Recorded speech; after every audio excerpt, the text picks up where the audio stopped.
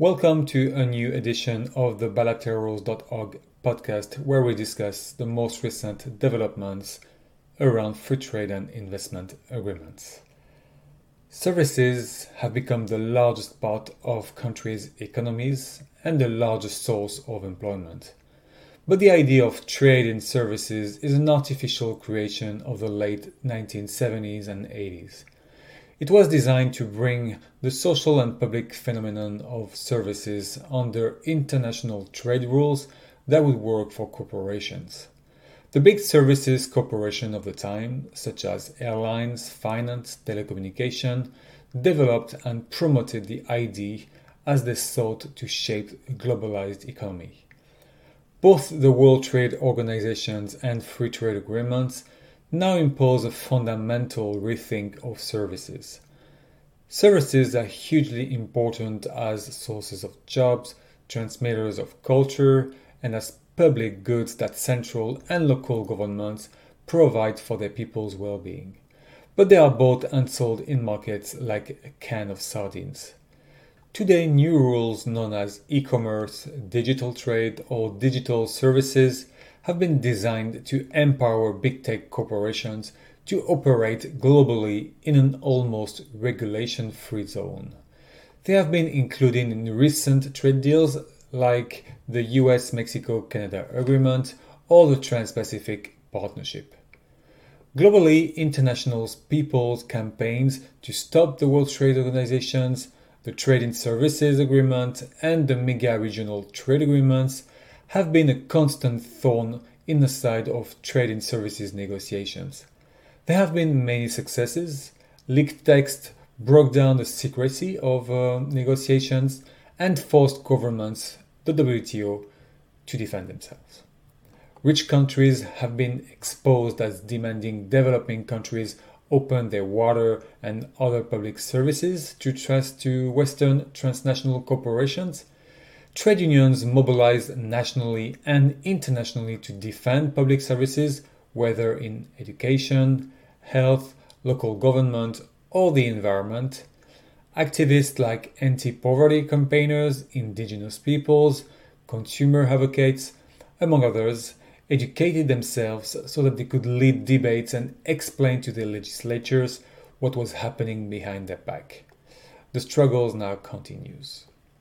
Two recently released reports about the trade deal between India and the European Union highlight concerns about the negative impact the agreement will have in India. Specifically, they point out to food security, industrial development, and access to resources, services, and medicines. The reports show the EU trade policy's contradictions. For example, the Trade and Sustainable Development chapter intends to protect women's rights, but elsewhere, the agreement aims to limit the use of government procurement to help local companies. In India, a lot of small companies run by women benefit from government procurement, and losing such help would jeopardize their work. The same logic applies to small-scale women dairy producers, whose activities would likely decline if the Indian market was open to large EU agribusinesses. This demonstrates that policies that might look nice on a piece of paper in a Brussels office are usually contradicted by the reality on the ground. The EU-India trade negotiations were relaunched in June 2022 as a result of the recent shift in the geopolitical context for both India and the EU. Kenya and the United States have concluded the first round of what is known as Strategic Trade and Investment Partnership negotiations. Among the initial area the deal identified are agriculture, digital trade, environment and climate action, regulatory practices, small and medium-sized enterprises, and workers' rights. Health groups in Kenya are concerned that the trade agreement could be used to push intellectual property rules that restrain the access of affordable essential medicines, especially for people affected by HIV and tuberculosis. They say that the original negotiations under the Trump administration included intellectual property and they hope the issue will not be reintroduced. They worry that the unequal power relations between Kenya and the US pose a real danger on whether Kenya may negotiate for better terms, considering the fact that the US is one of the largest donors for Kenya's HIV treatment budget. And now in brief, in light of the start of negotiations for free trade agreement between Canada and Ecuador, groups in Ecuador warn about the serious effects that this agreement will have on human and collective rights and the environment. They say that the agreement will specifically guarantee greater impunity for Canadian investment in the mining sector in indigenous and peasant territories where mining projects are being opposed due to evidence of water contamination.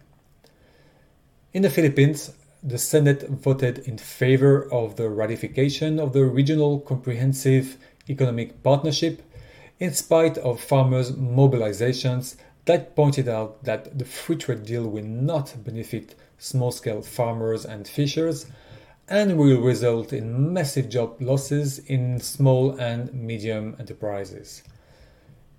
In Mexico, pressure is ramping up on the government's ban on genetically modified corn after both the US and Canada requested formal trade consultations under the North American Free Trade Agreement.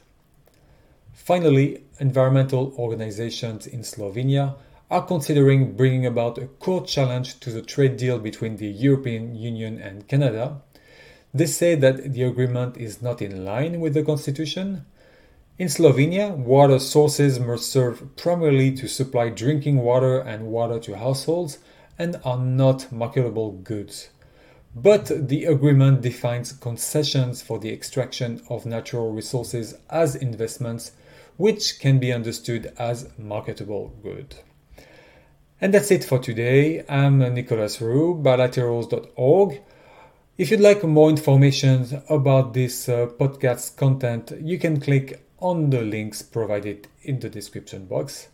More news coming up soon in our next podcast, and in the meantime, you can visit bilaterals.org.